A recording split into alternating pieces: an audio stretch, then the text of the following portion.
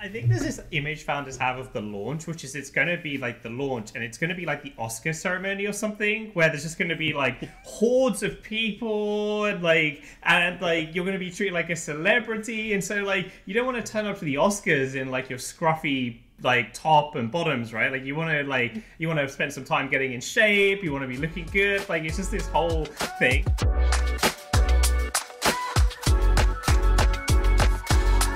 Hi, this is Michael with Harj and Brad, and welcome to the Partner Lounge.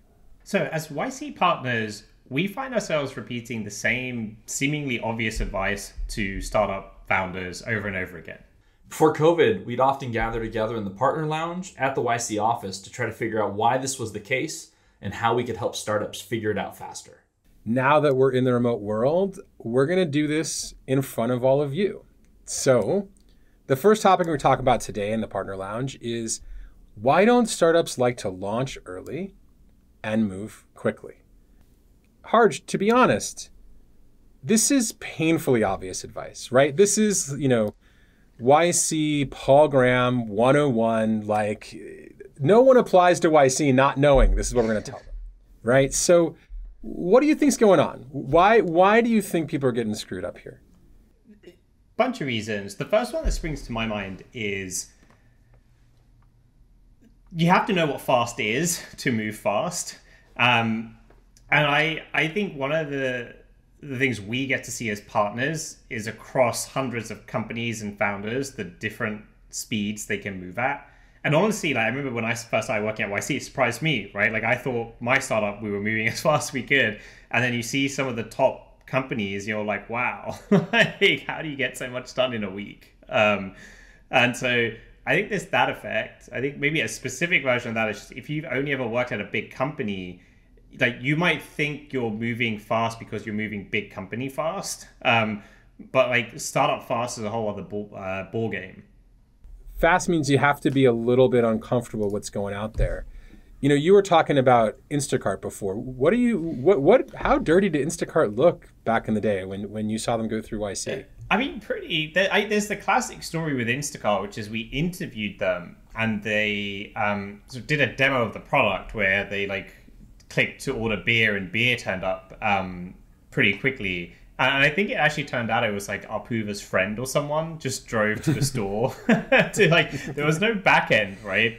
And so that kind of continued during YC too, from what I remember. It wasn't like they didn't spend a year building a sophisticated fulfillment center with complex algorithms to, optimize delivery times. Pretty sure they just had the founders and maybe some people off Craigslist driving to the grocery store to pick up groceries. Pretty dirty. I think it was a good UI, but the product was very much hacked together. Well, it's funny because Brex, it was almost the exact opposite. Like when they come in to tell their story at their batch, there was no UI. Like they could give you a virtual credit card and it worked. But that was it. You couldn't see what you spent money on. You couldn't see how much money you spent. All they knew was that you had a card and it worked. One of the things, though, that I think is going on, and you brought this up a little bit, Harj, is that founders will lie to themselves. They will think, I'm the exception. I know the advice is good in general. I've heard all these great examples, but we are different. Brad, you were talking a little bit about the idea that maybe I can do a perfect launch. So how do you think founders think about their perfect launch and why they maybe can't move fast? Well, I think the minute anyone starts making something, they start thinking about the moment when they show it to people and what they want the reaction to look like and sound like and feel like. And yet they also know that there's a chance that it won't be like that and it will be crushing and devastating. And so I think every founder, no matter what they're working on, has this parallel universe in the back of their mind of what the reaction is going to be to their product. And when they let that parallel universe kind of win out over the reality that they need to get it in front of people faster and not worry about that, it can slow them down because they start optimizing for this thing that is just living in their head and it's not real at all. I think there's this image founders have of the launch, which is it's going to be like the launch and it's going to be like the Oscar ceremony or something, where there's just going to be like hordes of people and like you're going to be treated like a celebrity. And so like you don't want to turn up to the Oscars in like your scruffy like top and bottoms, right? Like you want to spend some time getting in shape. You want to be looking good. Like it's just this whole thing. Like the reality is like often no one cares, right? Like you launch, there's no one there. Well, Harj, even the way you talk about it has a fallacy baked into it. The launch. Yeah, right. Right? That it's a singular thing. There's the launch of the product, and that's just not the case. You launch over and over and over again, and it's not a precious thing. The goal here is to get people excited about what you're working on and show it to the world. And you might have to show your thing to the world more than once before they get it. And like, that's okay. Like, who cares? You know, like, Brad, you were talking about like, what's the worst case scenario? Like, how do you think about that? Like, what do you think founders are afraid of? Like, what do you think is like their worst vision of a launch? So I think they're afraid that people will think their product is ugly or that it doesn't work well or that they will notice immediately the thing that the founders don't like about the product and confirm their worries. They're afraid that a competitor will hear about the product. They're afraid that investors will hear about the product. Before it's ready. They're afraid of all these things. But then when you actually think about them for more than 2 seconds, you realize that if you play out the worst possible thing that could happen after each of those occurrences, it's fine. One of the fun kind of mental gymnastics moves that we see people do is this like, oh, I did launch. We have a wait list of 3,000 people who are ready to use the product. Or like, doesn't like, what are you talking, Brad, what are you talking about? We've already launched, right? Like, and then when we say, oh, great, let's open up the wait list now. Where's the button? Let's push the button. Whoa, no. I think there's a whole set of contortions that certain types of founders have figured out how to tie themselves up in so that they can feel like they're launching, they can talk like they're launching, but they're not actually putting a thing in front of people to use just yet. A waitlist is just a form, and you're not really getting product feedback from that experience. You know, it was funny because one of the best examples I'm remembering from back in the day at YC was a company named Magic. And when they came up with the idea for Magic, they launched 2 days later. And it was just a website with a phone number. And it just said, text us and we'll do whatever you like. And like, to me, like that's the right spirit, right? Like they understood that they didn't really know what was going on yet. So like, let's just get this thing out there and we'll start learning live versus waiting.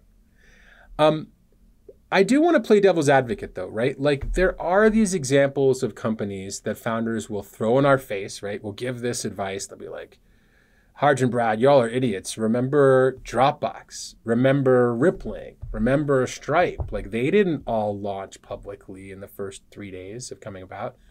Which one of you wants to kind of tackle this one? Like what is our answer to the pushback here? Yeah, like there are exceptions. You mentioned good ones.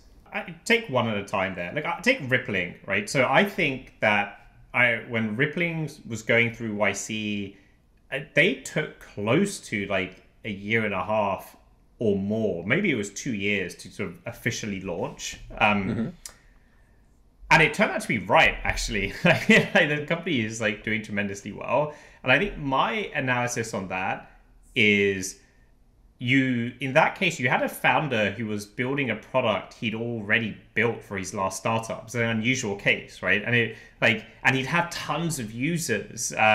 Like Zenefits was like a big startup growing really quickly. And then on top of that, like his Zenefits itself was a customer of Zenefit. And so I think with Parker, you got this like incredibly unusual deep level of product insight and domain expertise. And so he was actually the example of where he could come up in his head with here's what the product needs to be. It needs to actually be like a lot of product. It's going to take us like some time to build this amount of product. And where it only makes sense to launch. Like the MVP was robust. And he could trust his instincts, right? Because he had this unusual depth of experience with what to build.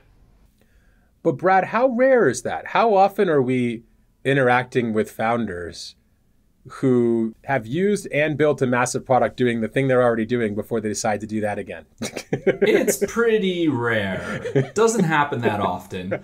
And it's not always a fun office hour because you don't want to say, you're not Parker, right? Like, you don't want to throw it in their face to that extent. The thing that I think is really great about the Rippling example is that the first time he built the product with Zenefits, he did not spend a year and a half. No. In fact, he's one of the, I think, the greatest examples of what we were talking about earlier. I remember when I was working on my company in San Francisco, he emailed me out of the blue while he was in the batch, said, I'm working on this new benefits thing. I'd love to come to your office and show it to you. And so my company is building this ad tool. We'd spent a year polishing the UI and making it all great. And he shows up with this HR software that was beautiful. It was feature rich. It had everything you could possibly need, and it blew me away.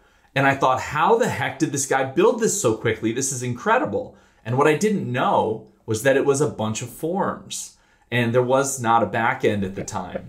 And so that first time, when he was not the expert in what the product needs to do, didn't have that knowledge, that's the strategy that he took. And then the second time, after he'd already built this, he was able to, that he'd earned the right to do the big build and make it that way. I think this is like the common trap that founders have, is that like they know 5% of the story and they don't know the other 95% of the story. So that's another kind of thing that I think people need to dig in a little bit to when they think of these exceptions. Like, how can they be rigorous about making sure they know what really happened? One of the things I love to encourage founders to do is to go back to something like GitHub and go to the blog and go to the beginning of the blog, 10 years ago or whenever, and look at the screenshots from then, look at the feature announcements from them, and just try to internalize that the stakes were lower, the features were simpler, the feature set was simpler, and they were just getting on the board. And it wasn't this huge gargantuan product that you think of now. So if we're going to wrap up here, if you're early stage founder listening to this, and you are a Parker Conrad, you've already built a $1 billion company doing this exact same thing before, and now you know exactly how to do it right, you should ignore all the advice we gave in this talk.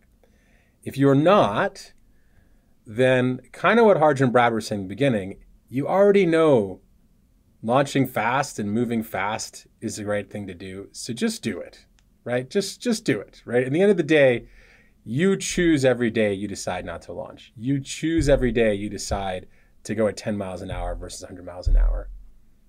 Maybe today you should choose differently. All right. Thanks, Brad. Thanks, Harj. Thanks, guys. Thank you.